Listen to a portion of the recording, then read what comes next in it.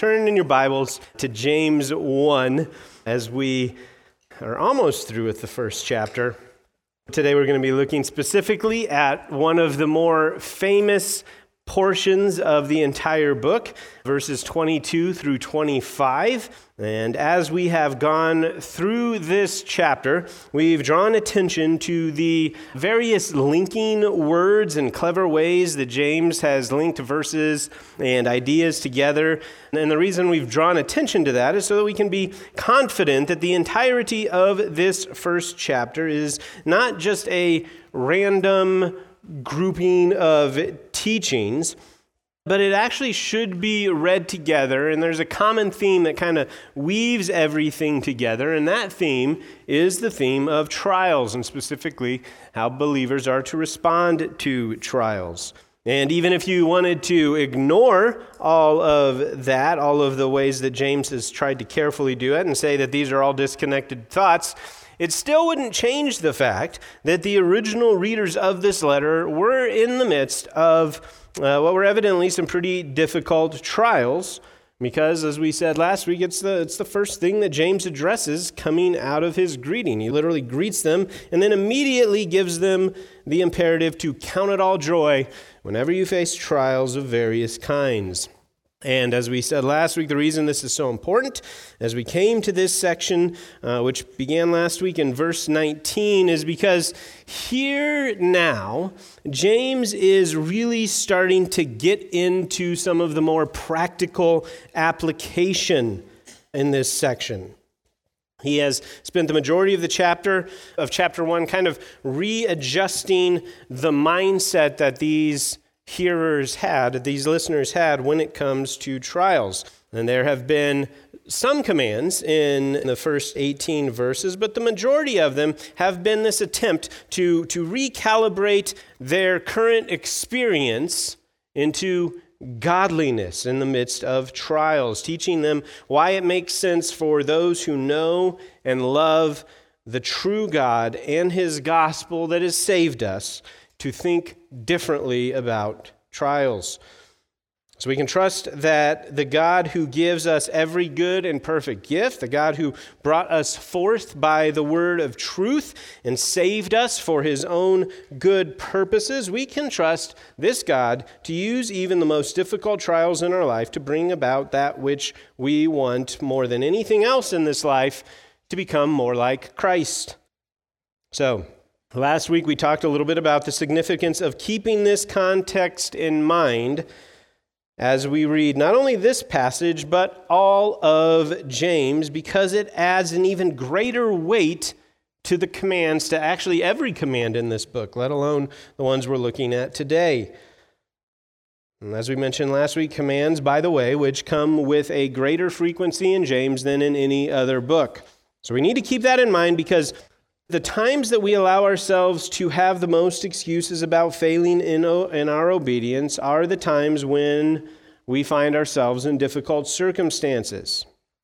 Again, like we said last week, it's a lot easier to excuse our anger, excuse our language, excuse our attitude, and other sins when we're going through a hard time. So again, so that's the reminder. That's the context that we have when we get to verse 22, which is a verse that I'm sure many of you probably have memorized, and you've maybe quoted to others before in an effort to help them to be an obedient disciple.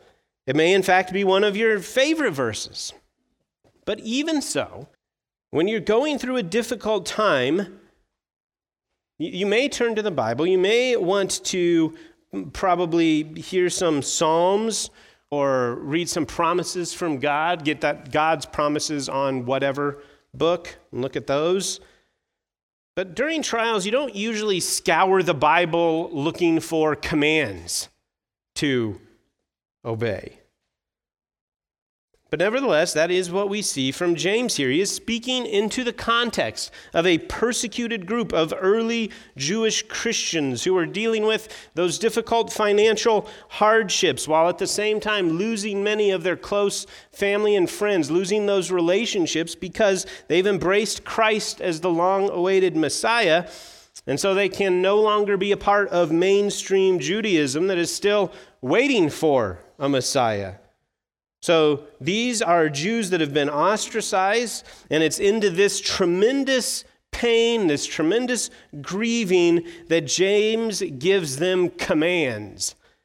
And he expects them to embrace them and joyfully obey them. So as we come to the text today, remember that this well-recognized passage and the command and rebuke that it contains was given to a people who are hurting and even mourning. And let that fact add extra weight to the seriousness with which we need to take it. So we began this section last week looking at verses 19 through 21. Talked about what the right reception of the Word of God looks like. That we should be those who are quick to hear and slow to speak. Now that is to be the type of disposition we are to have, but especially when it comes to our approach to God's Word. Are we looking to be instructed in whatever way that we must be, to really discover what the Word is teaching us? Or are we looking to the Bible to help us in the ways we want to be helped in each moment? Help us how we want to be helped. Do we come to the Bible, or do we come into a sermon looking for help in the particular situation that I'm thinking of, or that I'm going through at this moment, maybe already with an idea of what we need to hear? Or do we come with no real agenda other than to be told what to do and how to live, even if it's a passage or a concept we've heard many times before, or even if it's a passage or topic that doesn't seem to be relevant for me right now? Maybe you had kind of we're in James 1:22. I know that verse. I know what Josh is going to say. I can, check out for a little while. Maybe that's what you're thinking. Maybe you do that in other sermons. So we talked about that last week, but then we saw that the right reception of the Word only exists in those who are actively and aggressively seeking to rid themselves of all of the sin in their life.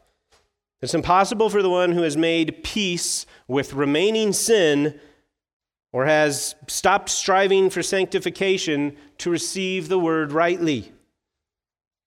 So we saw that. And finally, we saw the command to receive the implanted Word with meekness. And we talked about how that command really has to do with the idea of making the soil ready for a seed to grow, how it incorporates the right disposition and the aggressive fight against sin. We see that the seed is God's Word, and it's perfect. And so if we aren't seeing growth in our life, it can't be the problem with the perfect seed. Rather, it has everything to do with the way we're taking care of the soil that the seed has been implanted in. So if your heart is humble and soft to correction, is that how your heart is? Are you removing all of the weeds of worldliness and sin so that the implanted Word can grow more quickly and be more fruitful? Is that your disposition? Is that how you're cultivating the soil around your heart? So that's what we talked about last week in verses 19 through 21. And that's so important that you have that context in mind, because that's what leads us into our section this week. That's how you're supposed to read this very common verse in 122, with 19 through 21 already in your head. So last week, the main point was the right reception of the Word. And this week, we're going to be talking about the right response to the Word. The right response to the Word, and we're going to examine that principle in 4 points in verses 22 through 25. And I'll go over them again as we go, but they are, number 1, a permanent principle. Number 2, a persistent problem. Number 3, a persevering practice. And number 4, a provisional promise. But let me just say from the outset that I am going to spend more than half of this sermon. I'll be more than halfway through my sermon when I finish point 1, just so you know. And that's kind of intentional. Because it is the principle that's contained in verse 22 that the whole text is building on and supporting. And it's a principle that I think many of us just assume we have down, but we probably need to think a bit deeper through it. So I'll be more than halfway through when we finish point 1. So the first point, a permanent principle. Let's look at verses 19 through 27 again. Let's read those together just to remind ourselves a bit about the surrounding context. Know this, my beloved brothers. Let every person be quick to hear, slow to speak, slow to anger, for the anger of man does not produce the righteousness of God. Therefore put away all filthiness and rampant wickedness, and receive with meekness the implanted word, which is able to save your souls. But be doers of the word, and not hearers only, deceiving yourselves. For if anyone is a hearer of the word, and not a doer, he is like a man who looks intently at his natural face in a mirror. For he looks at himself, and goes away and at once forgets what he was like. But the one who looks into the perfect law, the law of liberty, and perseveres, being no hearer who forgets, but a doer who acts, he will be blessed in his doing. If anyone thinks he is religious and doesn't bridle his tongue, but deceives his heart, this person's religion is worthless.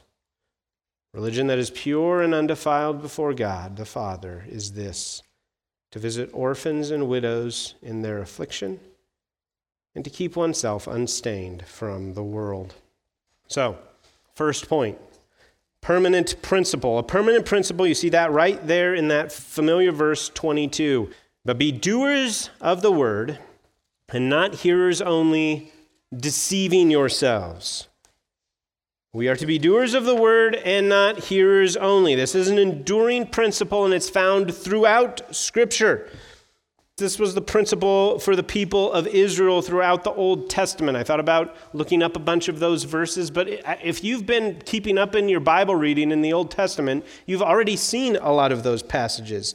Israel is constantly rebuked for knowing the law, for having the word of God, and failing to be obedient to it. That's a constant throughout the Old Testament. And it's the same principle that we see reiterated in the words of Jesus from the section of the Sermon on the Mount that we read this morning. Everyone who hears these words of mine and does them will be like a wise man who built his house on the rock. And there's probably not many of you who came in this morning who are shocked by the statement, be doers of the word and not hearers only. You've heard it before. So as a permanent principle, it has also become a well-known one. And yet, even though that is the case, it really is the principle that lies at the heart of almost all of our problems as Christians. This is why verses 19 through 21 are so important, because when we are obedient to those verses, we prepare ourselves for obedience to this verse. That's why as much as you know that verse, as much as you might know verse 22, why do you still struggle with it so much?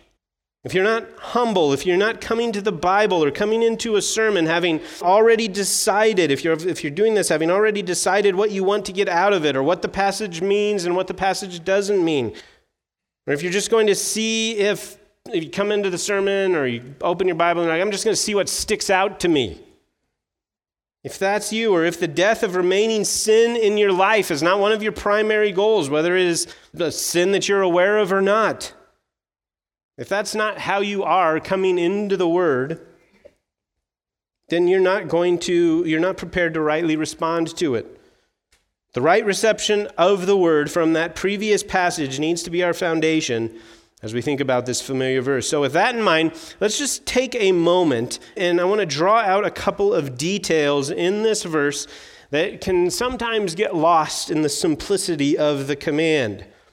So just as the previous passage described the type of person that we ought to be, this command also is pointing us to a type of person that we ought to be, and not simply a command to keep in mind whenever we read or hear the word. Notice that it doesn't say, as we maybe often kind of think of it, to be sure that when you come to the Bible, you obey it and you're not just hearing it. That's not what the command actually says. But that's how we usually use this command. We usually use it situationally. So when our kids are disobeying, we ask them, what does the fifth commandment say? And they recite it, honor your father and mother. And we tell them something, okay, now go be a doer of the word and not just a hearer. Or you might maybe do a similar thing in a counseling situation, point out a specific verse that this person has heard and the way in which they are disobeying this particular verse, and then we implore them, now be a doer of the word and not just a hearer. Obey what you have just heard. And it's not that that's bad application, that's good application, and we should do that, but it doesn't represent the fullness of this command. So the command is to be a doer of the word. So if my wife orders an end table off of Amazon and it shows up in a box with instructions, and I follow the instructions and I build the end table, it might be true in some way that I have not merely read the instructions, but I have acted upon them and built it as the instructions have said. I may have situationally obeyed the instructions, but there is no sense in which I should be referred to as a builder. I am not a builder. Every once in a while, I might build an end table or help with a Lego set. But to make the leap from those situations, to calling myself a builder would be totally untrue. Right? A real builder probably doesn't have his wife ordering tables off Amazon. So in a similar way to that, being a doer of the word is a characteristic that we must strive for. It's not just situationally trying to muster up some self-discipline to do something that you know you're supposed to do, but aren't doing. There are times where you do need to do that. But you need to think of that's kind of like the bare minimum. That's the taking the first step of obedience in this type of thing, to become this type of person. The ultimate goal is to be one who is described as a doer of the word. That it's just what you do. It's the disposition you always have. It's how you're known. Not just reading the Bible just to get it done. Not just listening to a sermon because it's what you should do, or because you believe it's more productive than listening to music or doing something else. But anytime the word is opened, anytime the word is being faithfully preached, your guard is down. You're just looking to be changed by it. You're not coming in with your own ideas of the type of stuff that you want to be changed, the type of stuff that you think is important. You're ready to hear and obey the word in whatever it says.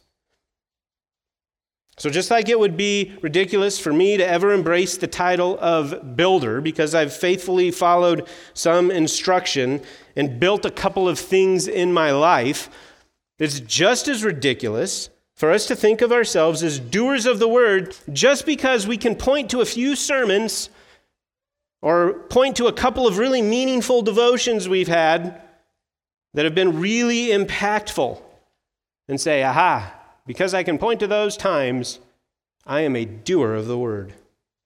This is me. I've got this down. I can go on. Now, being a doer of the word is a constant disposition we ought to have, a way that people know us and describe us. So are you truly a doer of the word? Do you approach every single sermon, every single time you open your Bible, every single time a person opens the Bible in front of you? Do you see that, and is your heart ready to obey? As soon as you see that. When you see the Bible opened in front of you, or across the table from you, or in the pulpit before you, does everything about your demeanor change into a ready position? here it comes. Or here it comes, this is going to change me. I'm never going to be exactly the same again after the Word of God goes to work on me right now. I am going to be a little different as a result of this. From this point on, for the rest of my life, nothing will be exactly the same as it was before I opened the Bible today. Is that your response to the Bible? So this is what full embracing of this command looks like, becoming the type of person who is always like that before an open Bible. That is what it is to be a doer of the word. That's the part we know, but be doers of the word, not hearers only. And then we forget that last part a lot, deceiving yourselves. Deceiving yourselves. This passage warns us not to deceive ourselves by thinking any other way. And one of the ways that we could do that would be to think that we are doers of the word, again, just because we can point to a couple of times in our lives where we have made meaningful changes as a result of reading or hearing the word of God. And then being satisfied with those rather than being surprised that that isn't happening all the time, to some degree at least. This is so important for us because we are prone to be deceived in this area. So just as James warns us here, let's spend a bit more time talking about the danger of being deceived. Again, just because we're familiar with this passage, let's be extremely careful that we don't just automatically throw ourselves into the undeceived category. So there's a particular form of deception in this area that James's audience was prone to, that we would be good to be attentive to ourselves. And again, this is where that context we talked about earlier is important, because it is extra easy to deceive ourselves by excusing the type of person that the trials are exposing us to be. In spite of the type of person that we think we are, these trials are really kind of showing that I'm maybe not so much a doer of the word. Because it is in fact in times of trial that this is demonstrated the best, whether we are doers of the word or hearers only. Just like in that section from the end of the Sermon on the Mount, when the rain comes, when the storm comes, how you actually are when it is, in regard to the word, it will be exposed. And it's because it is these times which we are, like we said, most tempted to excuse our current attitude or our current behavior. And instead we take solace in the fact that, no, I'm still a doer of the word based solely on past actions. And the fact that I still declare my respect for the Bible, even though I presently lack any actual obedience to it.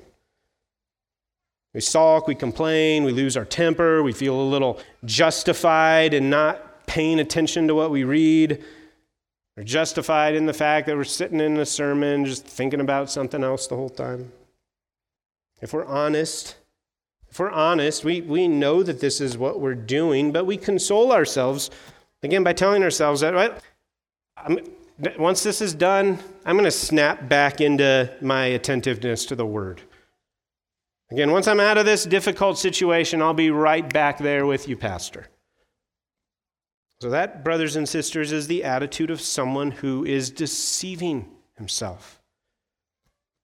Someone actually characterized as a doer of the word puts excuses to death and seeks God's word with a desire to change, even in the midst of a trial. Not merely going to the word to find your favorite verse to make you feel better, although seeking to be comforted by the truth of who God is can certainly be part of it. I don't want to dismiss that outright.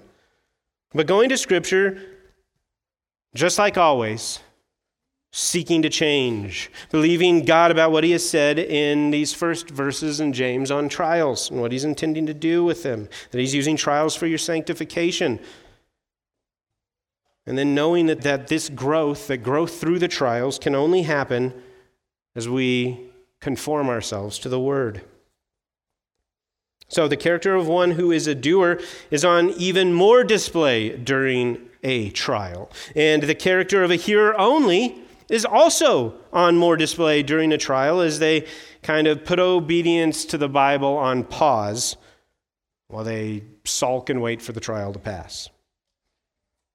Now, in addition to that type of deception, we in our current cultural context need to be extra careful to be attentive to this familiar command in 22 because we are probably even in more danger of deceiving ourselves in some areas when it comes to being doers of the word than these original hearers would have been. We have in our culture the ability to really think that we are doing great when it comes to being biblical because we have the opportunity for Bible intake on a massive scale and maybe take advantage of it.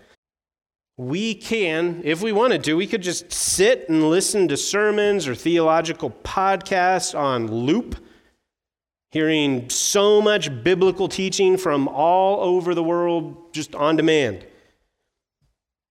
In fact, it's possible, it would be possible for us to listen to faithful preaching and teaching all day, every day, and not run out.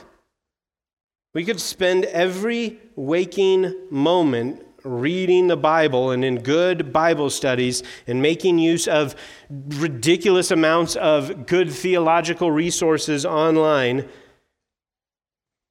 We can do that, and there's a sense in which we should be incredibly thankful for that.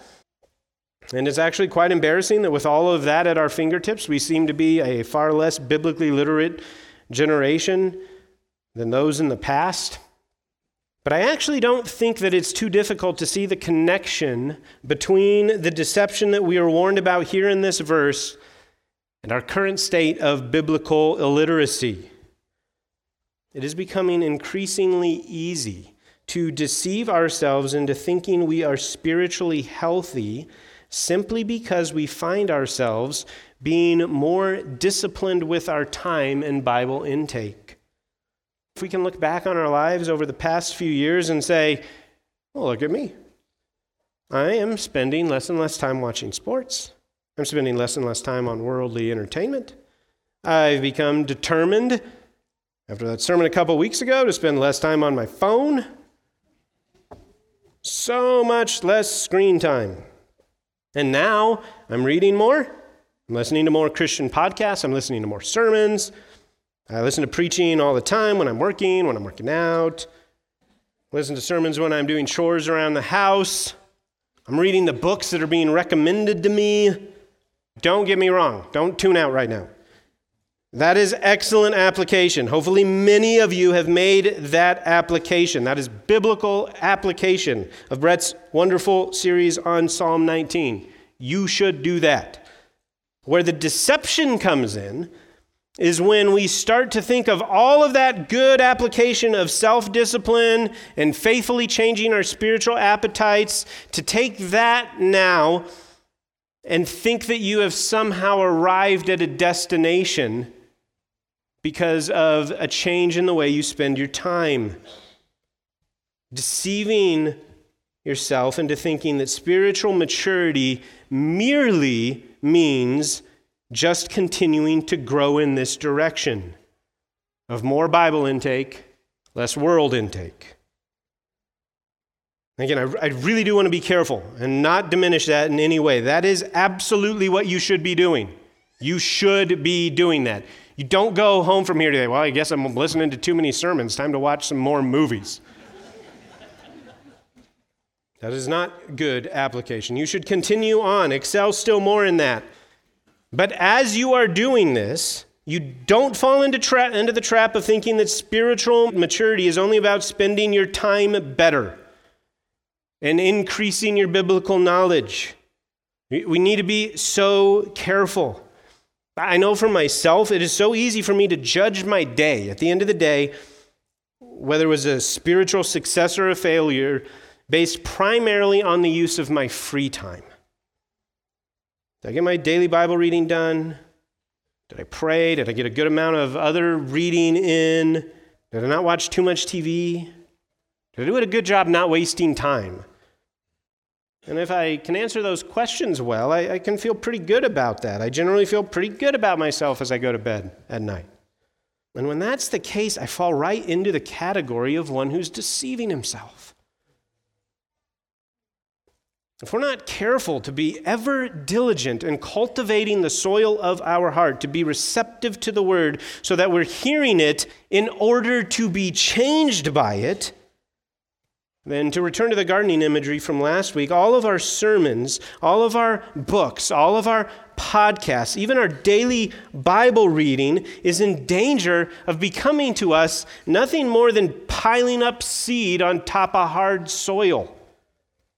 And unfortunately, many people seem to believe themselves to be mature or maturing simply because of the abundance of seed that they can now point to in their life that's now just uselessly lying on top of that soil.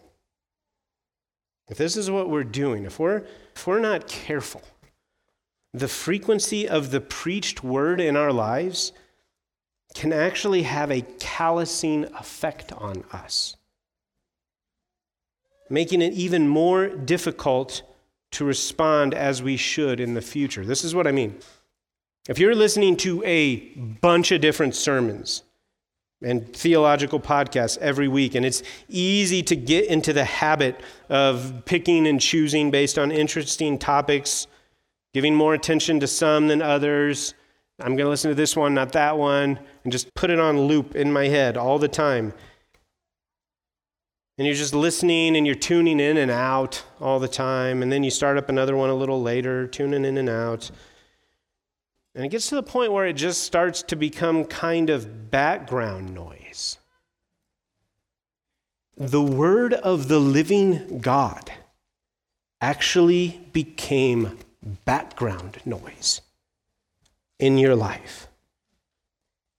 You get in the habit of hearing, but not hearing with the desire to change and grow. You're changing, but really becoming nothing more than an evaluator of content, with nothing more really happening other than the desire to answer some questions you have taking place. If this is your constant practice, you begin to get in the habit of treating all Bible intake much less seriously than you ought. You begin coming into and hearing the pulpit ministry in your church with the same type of filter that you've been using the rest of the time. Your ears perk up when you hear something that interests you.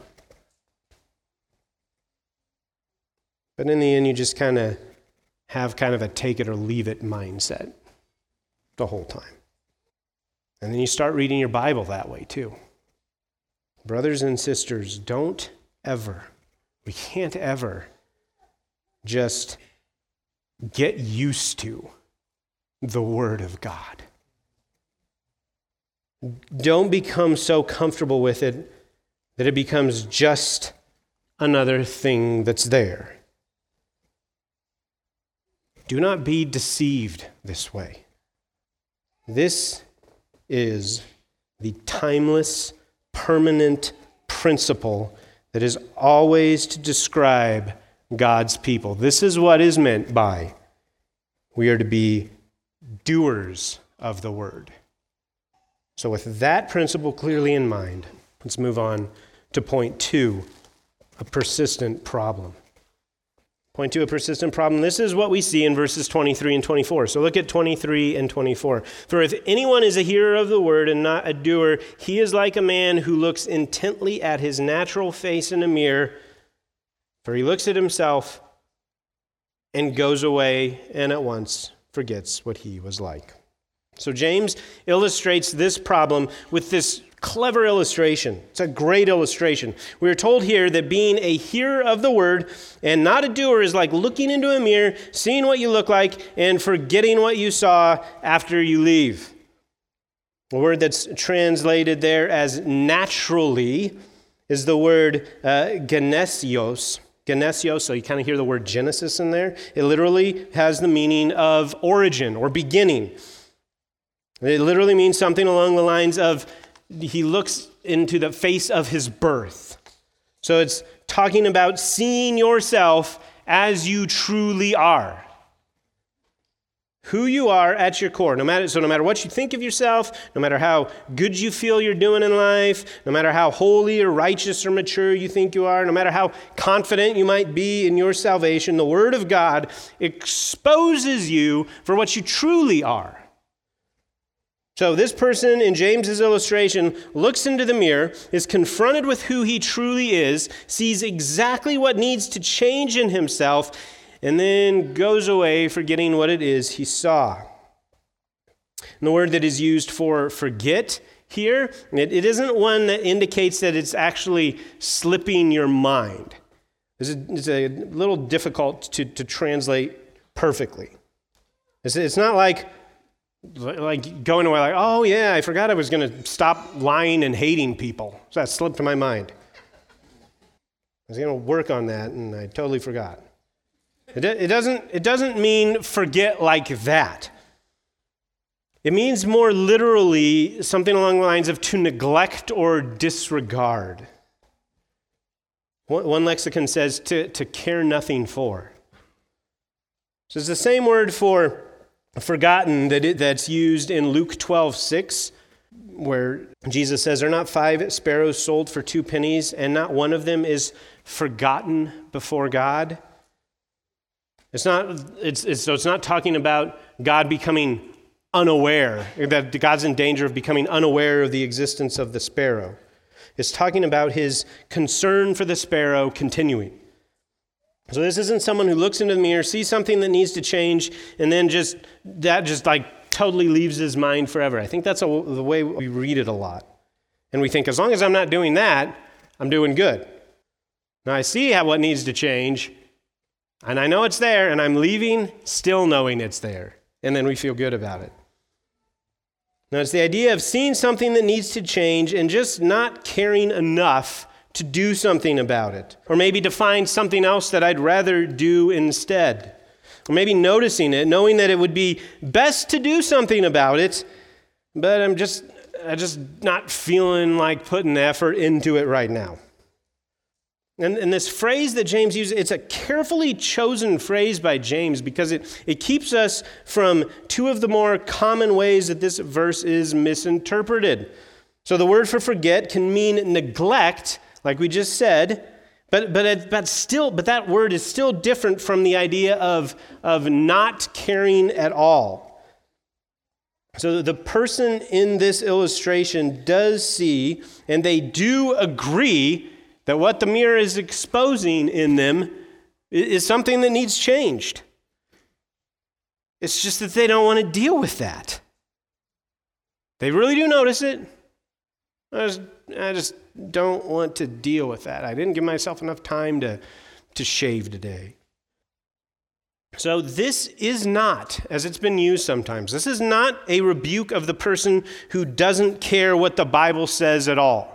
So he's not rebuking the unbelieving humanities teacher who might read a portion of Scripture to his students as literature, but doesn't actually believe it has any authority or matters at all. This isn't a rebuke to that person.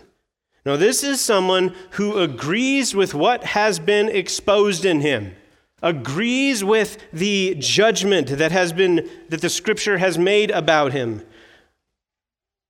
but just neglects to actually do anything about it. So it keeps us from that error, but it also isn't a rebuke to the one who just quickly glances at the word and doesn't take the time to really see what it is saying. The word that James uses for looks in verse 23, it is a different word than what we're going to see in verse 25. Verse 25 is a stronger word, but it doesn't mean glance.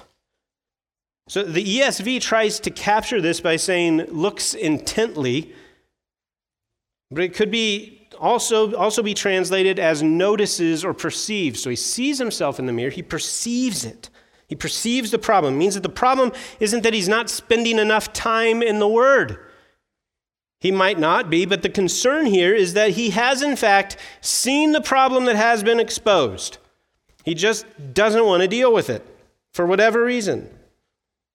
It's like looking in the mirror, seeing that you accidentally put your painting shirt on, thinking about the fact that that needs to change, but then you go ahead and make the decision I'm just going to go to work with the paint stains. It's not worth changing right now. I'll remember it later. What James is going after here is the problem that continually plagues us when we aren't careful to rightly receive and respond to the Word of God. It's not that we don't agree with what is being taught in the Bible. We would never say that. It's that we do agree, but it just doesn't weigh on us like we should. James is going after that I need to get around to that type of mindset that tends to define each of us when we allow ourselves to be calloused to God's word. When we become accustomed to hearing what we ought to do, how we ought to change, even seeing the need for it a bit, and then just not caring enough to do much more than give it I probably need to work on that. And then get back to whatever it is that I'm actually concerned about.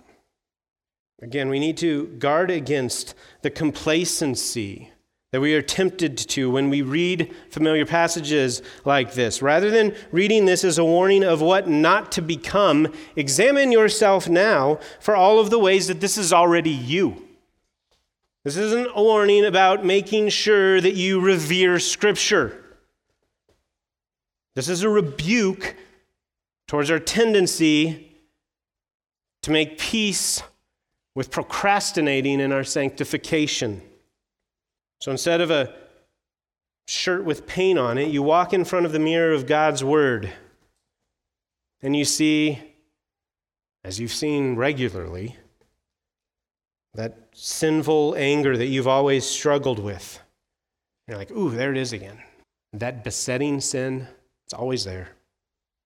You see the vulgarity or the bitterness or the crassness or the harshness that you're known for and is just kind of the way people think of you now. That's me. She's just the type of person who's going to tell you what she really thinks. Yeah, I see that. That's me.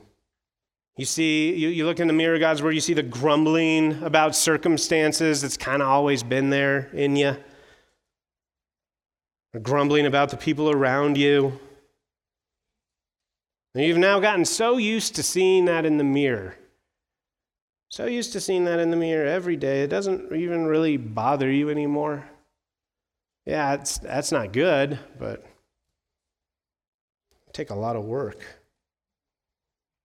You see the lust that's there?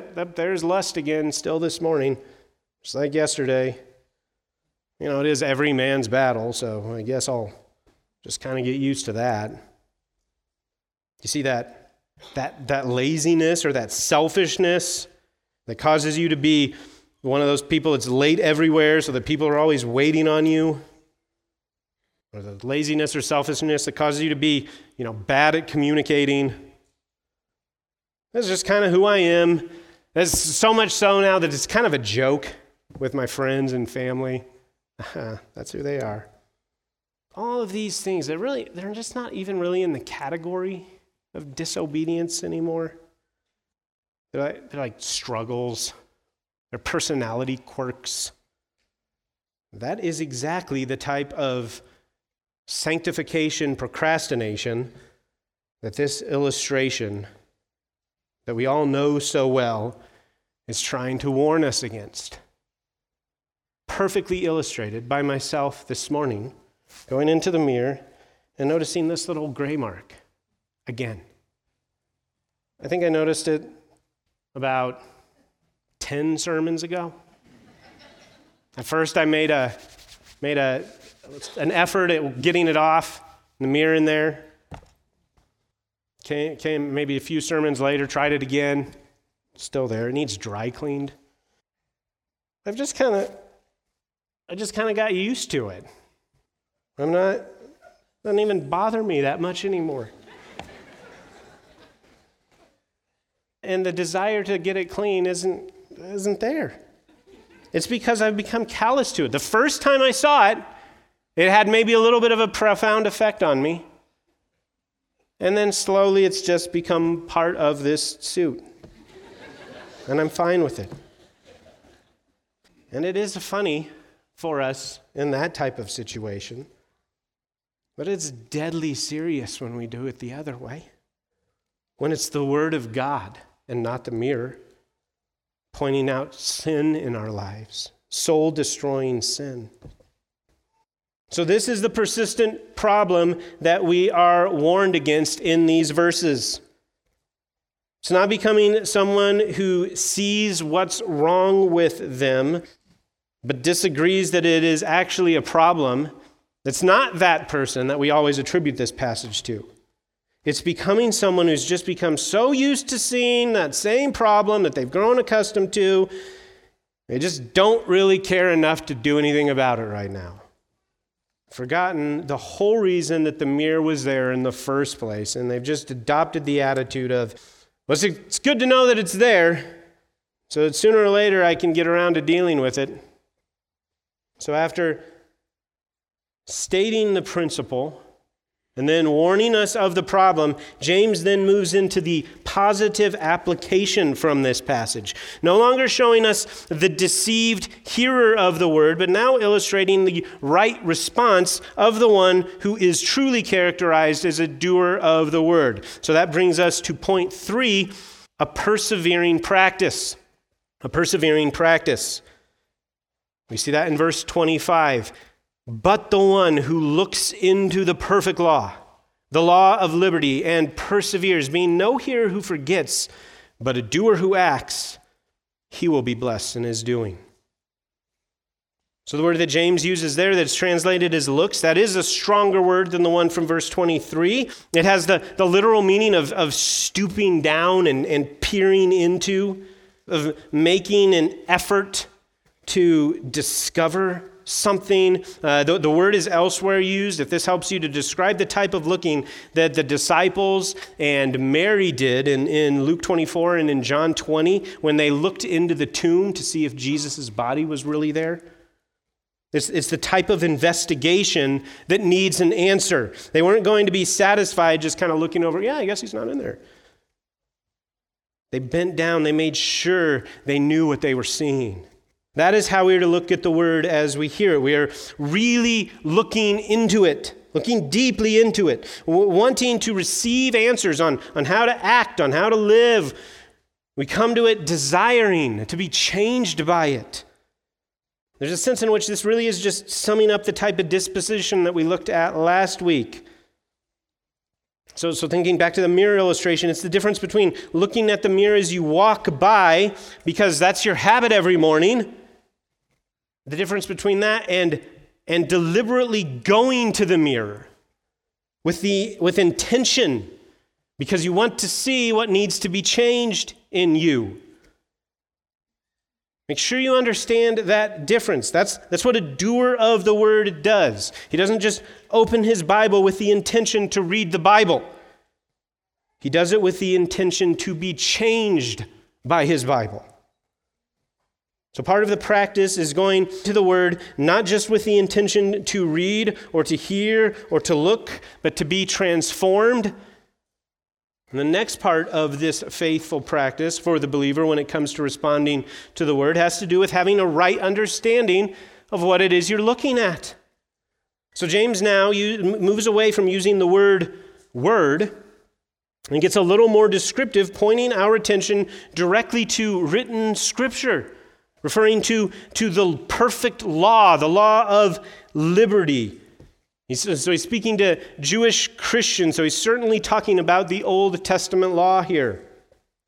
So when we come to the word, we should come with the same reverence that is displayed in James's language here. The law is perfect. It's perfect.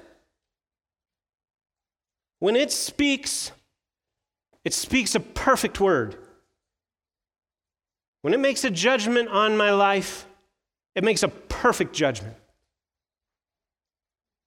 I have no defense to offer. my only response can be submission, because it's perfect and I'm not. It's also good to keep in mind what we talked about when it comes to James's use of linking words here in order to weave his passages together, because if you're just reading this in order, it's just been a few sentences since the last time he used the word perfect. That was in verse 17, when he said, "Every good gift and every perfect gift is from above, coming down from the Father of lights." The law is a perfect gift that we have received from God. When we look into the Word, we do it with the understanding that it is perfect. And not only is it perfect, but James also calls it the law of liberty. He calls it the law of liberty. This is literally the word that you would use to describe freedom from bondage, freedom from slavery. That is what the law is. It's freedom from bondage. This is such a big deal because in whatever ways you have made peace with your sin, in whatever ways you've decided to excuse your sin, or just decided that, it's something that I should get to sometime, in whatever ways those things describe your attitude, you will not be able to see the perfect law as the law of liberty. It will always look like something trying to constrain you. Right? Like the speed limit isn't a law of freedom for me. It's a law of constraint that keeps me from doing what I want to do. When the Bible tells me to do something that I would rather not do, or to not do something that I rather would do, then I can't see the law as a law of liberty. But if I actually see sin as bondage, if I really believe sin in me is my enemy, that becoming like Jesus is the true goal and aim of my life, and my sin and disobedience are keeping me from it, are restraining me from that, then the word that tells me how to be free of those things truly is the law of liberty, and thus I will long to look deeply into it. Again, I will go intentionally to the law of liberty in order to conform myself to it, because in it lies true freedom from the bondage that I actually hate. But if I see the word, or at least the parts of the word that remind me about the sin that I've kind of just decided to procrastinate on really doing anything about, if I just see those verses the same way I see a speed limit sign, saying, fine, I'll slow down. Only to, of course, speed back up again as you get further from the sign, as you get distracted by a conversation or the radio. If that's how I actually am seeing it, then no matter what I might say I believe about the Bible, I don't truly believe it's the law of liberty. I don't truly believe it's the law of freedom. Because for me, freedom would be letting me continue on dealing with this sin in my own way, my own time. I'll concern myself with the stuff of the Bible that I'm interested in. That's freedom.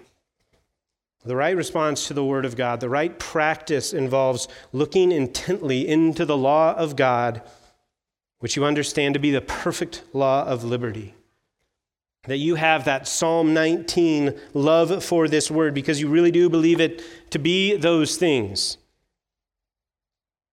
You're desperate for it. It is sweeter than honey to you. It's more valuable than riches to you, because only through it can you be freed from the sin you hate to serve the God you love. So we're to look intently into the law. We're to rightly understand and believe what we're looking at. And then, thirdly, here in this verse, we're to persevere in it. We're to persevere in doing this. This means that we continue on in it. We continue to do it. So the NAS and the LSB translate that word, persevere, as abiding in. That's pretty good. It's a continual process of constantly, intently looking into it. This is more than just what we mean by calling it a habit. And again, I want to be careful. I think it's very good if you are in the habit of reading your Bible, if you're in the habit of going to church, if you're in the habit of taking notes during the sermon. In fact, it's bad if you're not in the habit of those things. The fact that you just do those things almost without thinking is a good thing. But developing a habit is not the end for which God gives us his word. Abiding in it or persevering in it has more intentionality to it. So you might do these things as habits, but they can never fall into the category of just a habit. They're purposeful habits. When you open your Bible, you don't just read the word, you abide in the word.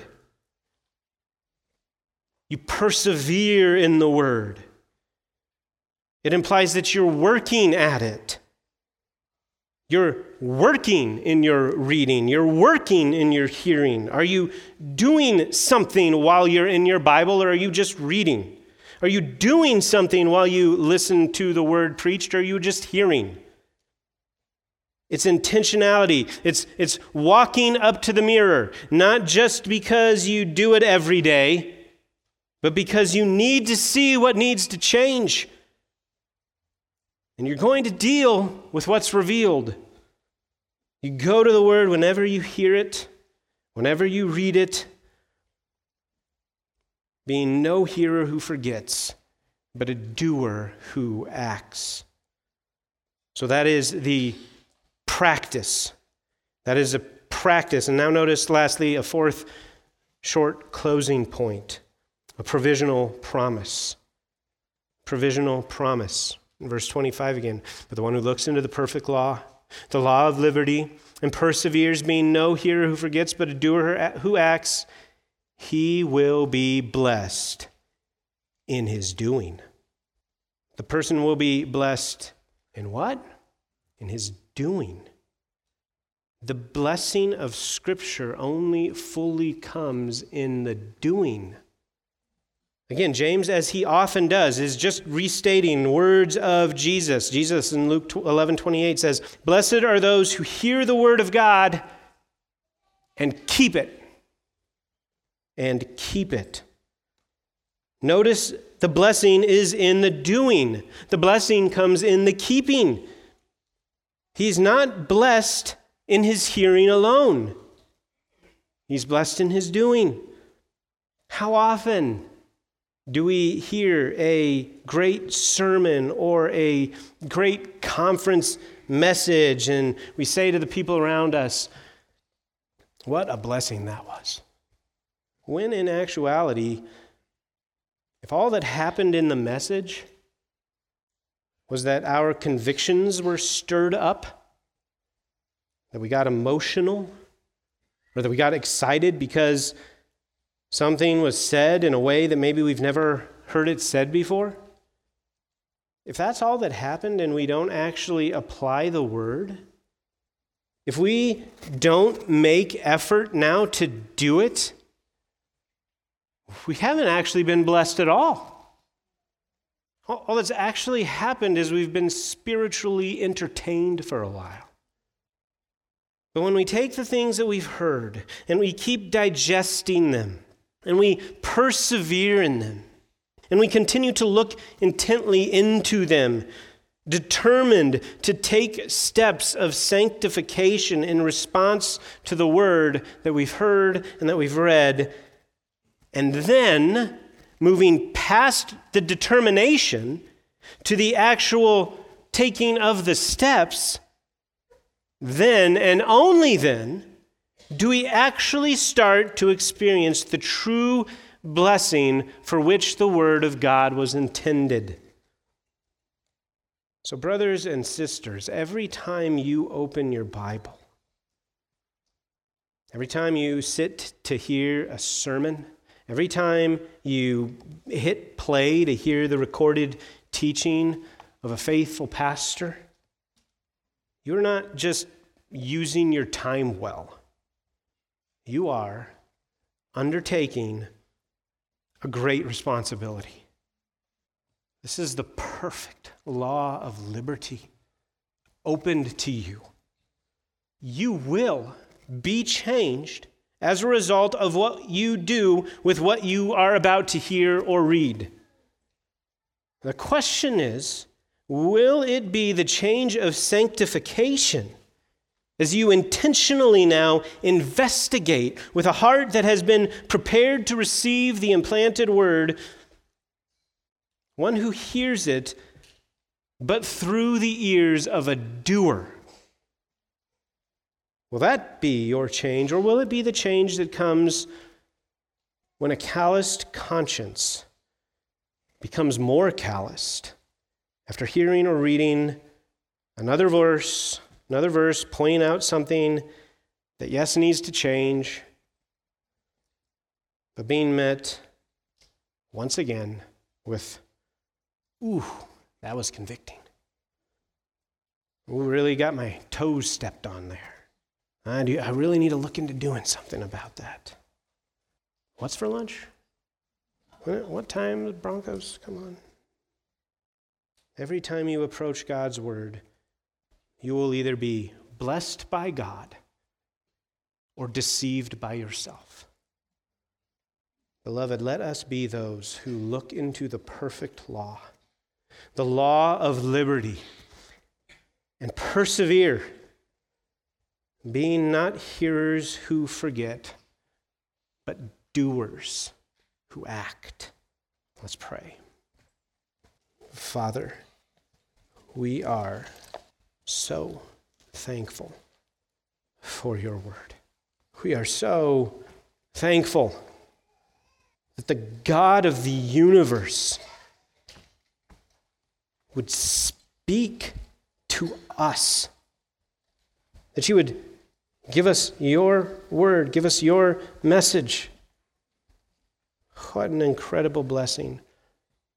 Will you help us to rightly receive it, to rightly read it, to rightly respond to it? Oh, Father, please do not allow us to become a people who get used to having the Word of God. That we would be a people who are attentive, who are excited, who are ready and eager to hear and to read whenever there's an open Bible before us. God, make that the mark of the members of Grace Church. In Jesus' name, amen.